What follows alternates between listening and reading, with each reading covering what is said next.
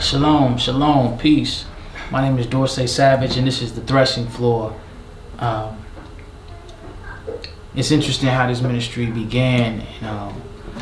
Initially, I wanted to talk about different things in the Word of God, but God keeps bringing me back to this particular topic.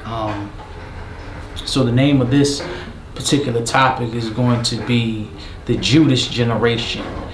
We're going to talk about the disciple Judas Iscariot. There's not much teaching on the disciple Judas Iscariot, but I believe that it's imperative to identify the spirit that created Judas, because we're going to find that it's a spirit that's prevalent in this last day. It's going to be a very prevalent spirit in the church, and it's the spirit of betrayal. It's the spirit that dips in the dish. And so the first thing we're going to do is we're going to look at the name Judas Iscariot. The Bible is a book of names. If you don't understand anything, you must understand that the Bible is a book of names.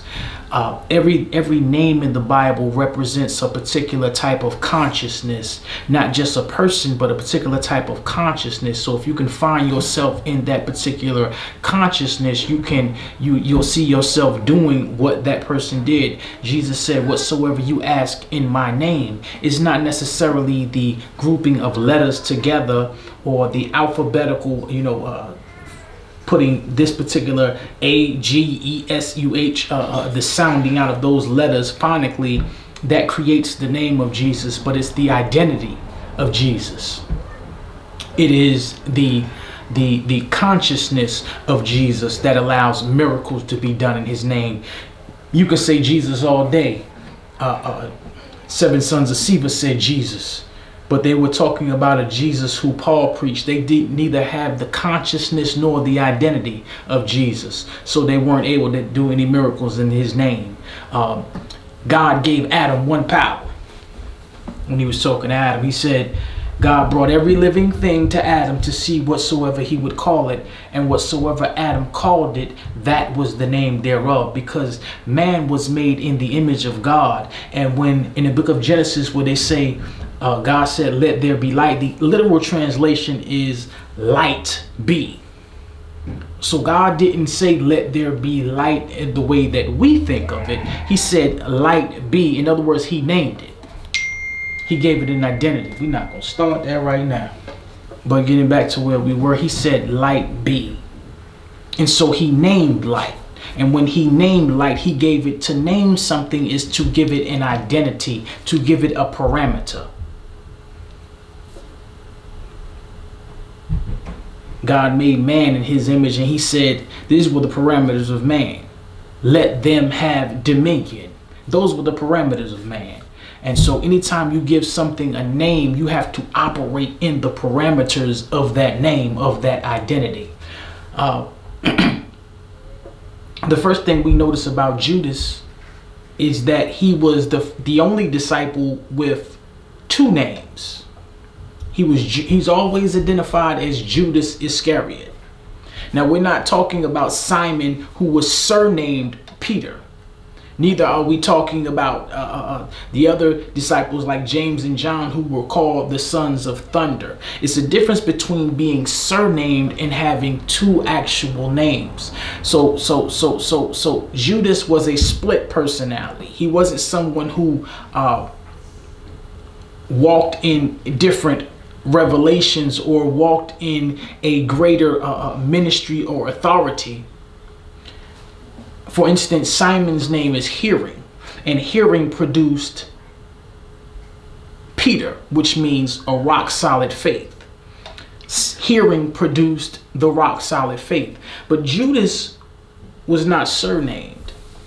Judas Iscariot was a double named person. He was a double tongued person. He was the Bible says the double minded man is unstable in all his ways. So Judas was a person with two names that immediately creates a dual consciousness. Because we said that a name represents a consciousness, a name represents an identity. And so Judas was someone with a dual consciousness. He was this, but he was also that. He was this, but he was also that. And when we look at Judas, the first part of his name is praise. And that's a powerful thing. Praise is the Old Testament name. Jesus is from the tribe of Judah, the tribe of praise, the great tribe of praise that would conquer its enemies. It was a wonderful tribe. It's the tribe that the Jews come from. The word Jew is just a shortened version of Judah. And Judah means praise. It's interesting because you will always find Judas Iscariot somewhere associated with the capacity, with the facet of praise. He will always be in the praise team. He will always be somewhere around ministry. You will always find Judas. That's his name. That's his identity. He's always going to look for answers, even if he's not necessarily, I'm not saying that Judas is always a singer. I'm not saying that singers are Judas. I'm just saying that he's going to some way, some form, wrap himself around that particular ministry. He's going to be involved in that some way, some form, somehow. He's going to love that. It's going to have a natural affinity towards him. It's his name. He's going to be identified with praise. It's just straight up and down. Usually, and we'll get into this in a minute, but we're going to talk about it too. And that's why you see such a homosexual aptitude towards the praise team. They always want to be in front. They always want to occupy a position of praise. This dual nature here, this double-minded man. The second part of Judas's name means Kerioth. Iscariot is called, but it's Kerioth, which is a city. And in fact, the word means cities. It is notice this, it is a feminine verb that means cities. So Judas's name comes from a feminine word that means cities, man of cities. It means man of Kerioth, or man of cities. The cities is plural. It's not one city, but it's the man of cities. And that word Kerioth in the original Hebrew means to encounter. To encounter. Now that's an important thing that we notice what an encounter is, because encounters, I remember there used to be this little chat line. Y'all been on that chat line. And what the chat line would offer you, this is before the internet, the chat line would offer you casual encounters. And what they were basically saying is you can have these things, but what was the opposite of an encounter? See, the opposite of an encounter was a relationship, a covenant. But this was not a man of covenant. This was a man of encounters. This was a man of happenstance. This was a man of opportunity. He was an opportunist. Judas, above all people, is a hustler. His name means that he's a city boy. He's a man of the cities, but he's a city boy because it's a feminine name. He's city slick, if you will. I understand that nature. All of my friends were members of this Judas generation. Don't get me wrong. I'm not saying that as if I haven't bitten at it, you know what I mean, this apple too. This is why the Lord was able to give it to me in such a truth and revelation, because it was in me. This hustler nature, it is a very effeminized nature. If you notice, the hustlers, when they get clean, they want to get their nails done, and they looking like, you know what I mean? It's a very feminine, in essence, nature. In fact, the difference between the city and the country, or the city and the courtside, is in the country, you're always somebody's son.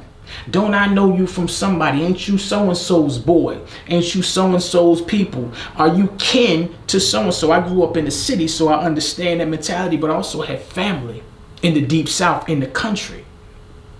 And when I went down there, they would always say, oh, you look like so-and-so. So they were trying to find the relationship with which to draw upon. But in a city, we don't draw upon relationships. In a city, you draw upon a person's personage. Personage means their rank, what they've accomplished, what they've done. The relationship doesn't matter. You judge them, if you're in the ghetto, you judge them by what block they're from or by what set they're from. If you're upper echelon, you judge them by what particular car they drive or how they identify themselves, what they've done with their particular, what type of music they listen to, and all these different things, what crowd they're in.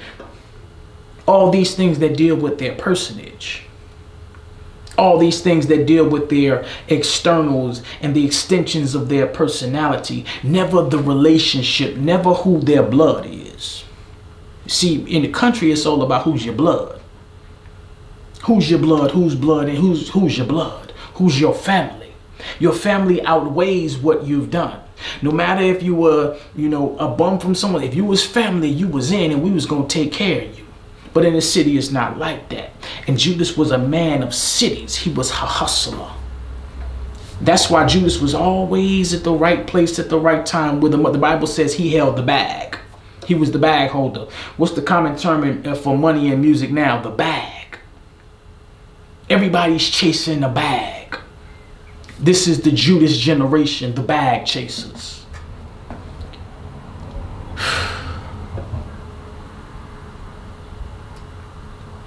We see the nature of Judas come out particularly in two instances, and we're going to talk about both of those instances here. The first instance is when the woman Mary Magdalene anointed Jesus' feet with the oil for his burial. And what Judas says is, why wasn't this sold?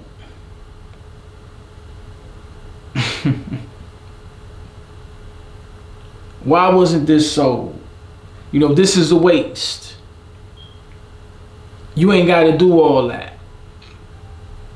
Why wasn't this sold and it could have been given to the poor? This, he said, the Bible says, not because he cared about the poor, but because he had the bag and he was a thief and took that which was placed in it. The first thing we're going to notice about Jesus is Judas is a middleman. He's a blocker. He's a shortstop. He was trying to find a way to get in between the value and the Christ to whom the value belonged. The value in this case being the expensive ointment, the expensive oil. And he was saying basically it don't take all that. Judas is always going to criticize you for your worship. Always. Judas is always going to be the one to talk about your soul. It doesn't really, well, if you repent, the Lord will forgive you. He's always going to try to tone down your expression. He's always going to try to tone down your exuberance of worship. Sometimes it takes all that. Sometimes it takes all that. There's many instances in the Bible where there was an outward expression and God blessed the outward expression of the worship because it went to a certain extent. But Judas is always going to try to tone it down. In fact, Judas has a problem with true worship. That's why he's going to just offer in its place the praise team. Judas is not a worshiper. Mary was a worshiper in this instance. The praiser is always going to be the one who has a problem with the worshiper, though. And you're going to see that. You're going to see the fight between the praiser and the worshiper. But we're talking about the generation. This is a generation that has fallen completely away, so we can't even deal with church settings here. Judas is always going to find himself trying to place himself in the middle of situations so he can make a cap, so he can get $1. Judas is the middleman. And he's always going to say, well, this should have been done like this, in a way that redirects the value system through him. This is what Judas does. This is who Judas is. Judas is a city slicker. Judas is always going to find himself around worship. He's also always going to find himself around women. He's always going to position himself in a female-based, and that's not necessarily saying that he's having sex with the women, because a lot of this Judas spirit is responsible for this homosexual spirit. Because as we said before, the Judas generation, the man of Icarus, was a feminine term. Iscariot was a feminine term. The man, he's a man of woman. Now, it's nothing wrong with being the birthed by a woman. All men are birthed by a woman. It's wonderful to be birthed by a woman. But if you ever really wanted to curse somebody in the Bible, call them a son of a woman. You see, we think that's okay and cool, and we talk about, well, my mother was my dad too. No. Mother comes from the word mater, which means material. Father comes from the word pater, which means pattern. If you have the right pattern, it doesn't matter what the material is that you created the object out of. I know people who've made it's prison stories of people who in prison, they've made keys out of toilet paper, as long as the pattern was right and as long as it fit. You know, people on the street that have made guns out of rudimentary little daggone rubber bands in a pipe.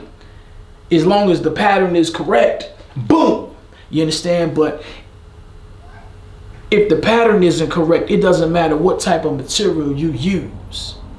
If the pattern isn't correct, it doesn't matter what type of material you use. If the pattern is perfect, you have a broad range of material. You have a broad range of mater. But what we are creating is we're creating men with no patterns.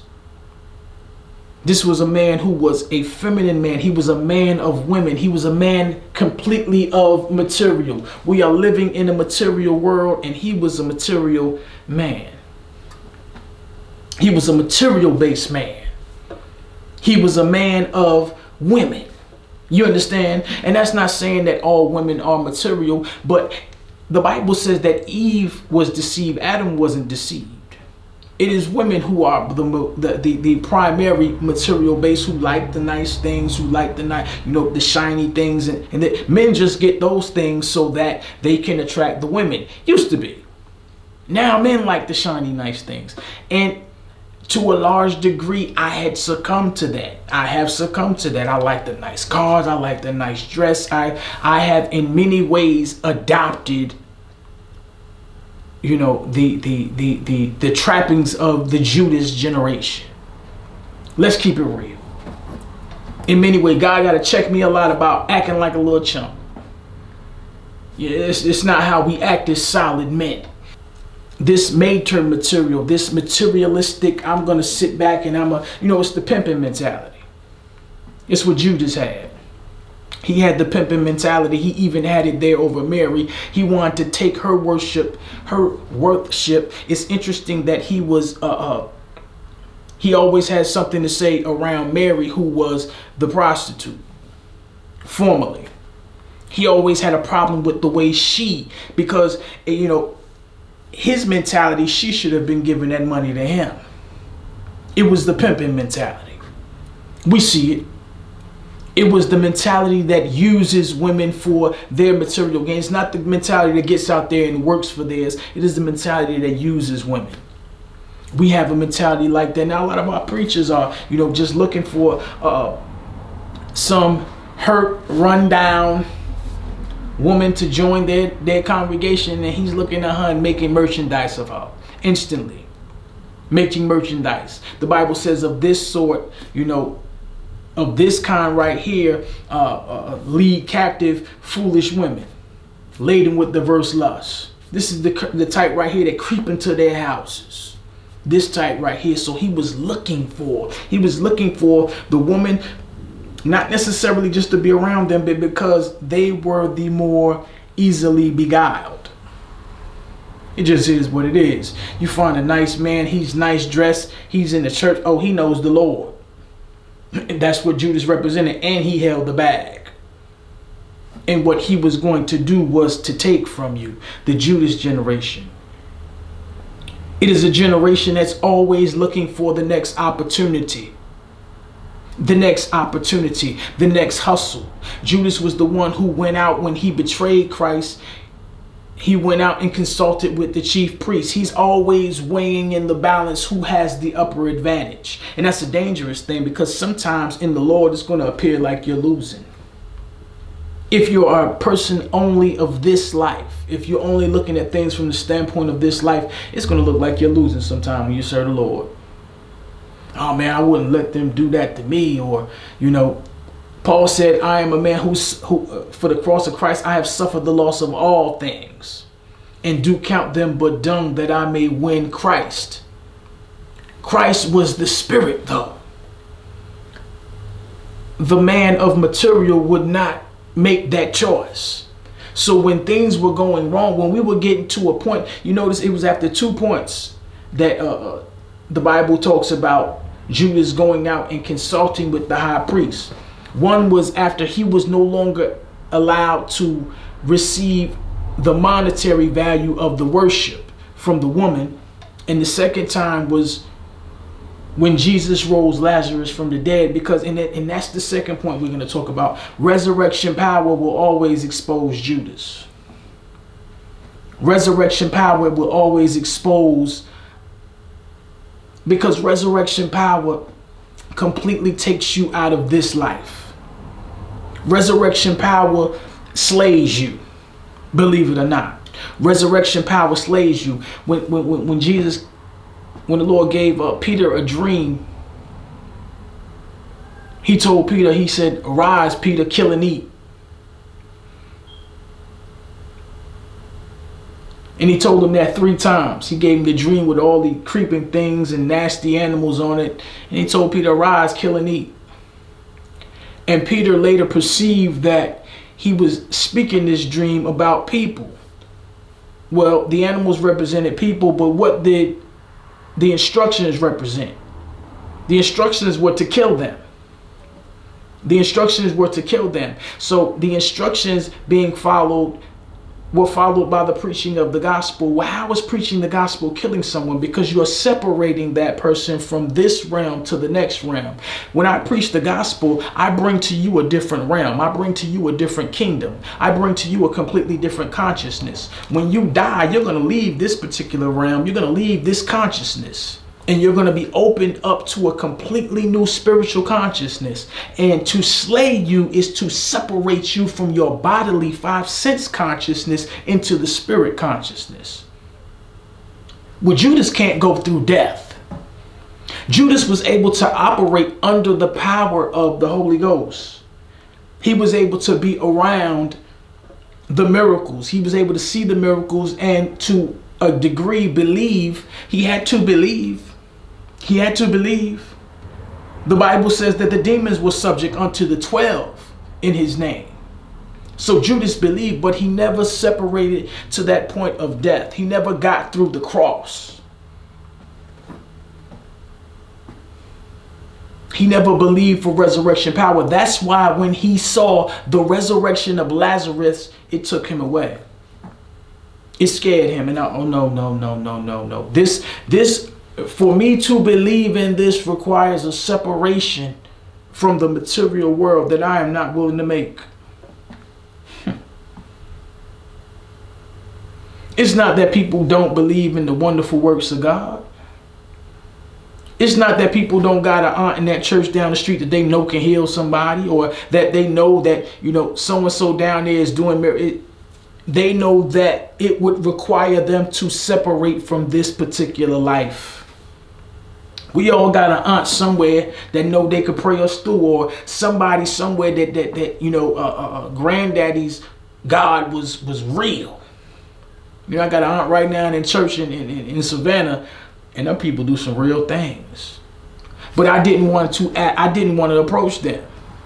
Not because I didn't know that God was real, but because I knew it would separate me. It would kill the man that I am. If I went there, I had to die. A part of me had to die, and Judas didn't want to die. Judas wanted to live in this material world. The Bible says that, who was it? Demons has forsaken me, having loved this present world. It's the Judas generation. We sing about it. It's in all of our songs because Judas is praised. Every song is about us being a hustler and us stealing women. It's all Judas was about. That was the sum total of his ministry. The apprehension of the women, the taking of the money, the receiving of praise, especially in the form of music. His name meant that. So I just wanted to share that with y'all, man. I'm going to be sharing more with y'all about it. But this is the Judas generation. And we need to be able to recognize it for what it is in order to overcome it. Because the Judas generation is the generation that betrays. And the Bible says that day, the day of the Lord will not come except there be a great falling away. A great falling away. And many are falling away now. Why? We're not falling away. Here's the thing. We're not falling out of the church. The religion is still there. The praise is going on as stronger than it's ever been. You know, we still believe this and believe this and believe that. But we're in the church, but we're now, instead of being rock solid faith or those who lean on Jesus' bosom, now we're entrepreneurs. Now we're trying to mix, we're trying to sell doves in the kingdom of God. Now we're trying to divert some of the attention and the worship that should have been going to God to ourselves. Now we're opportunists. And I fight this. I'm saying this because I fight this. I fight this generation. Anytime you're a part of a generation, you're going to have the Bible says that he must be made partaker of the same, that he could be in all points tempted like we were. Jesus was in all points tempted like we. And so I fight this. I fight every day. Every day there's a new hustle that I want to get out. I was a hustler's hustler. I sold everything. I had a couple businesses, and every day there was a new opportunity.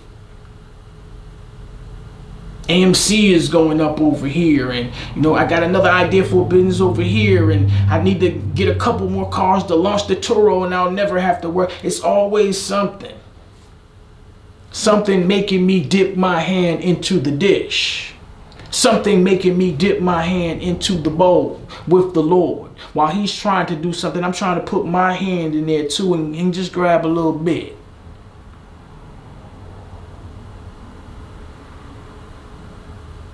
We have to recognize and expose this for what it is and fight it. This is the Judas generation. And Judas must die. But Judas too can be redeemed. He can be redeemed by knowing what, because Judas means praise. And Judas can be redeemed by his first name. But he got to be willing to cut off the second. When God dealt with me the hardest in my life, it was all about praise, and God made me a worshiper, and doors were open and things were happening because I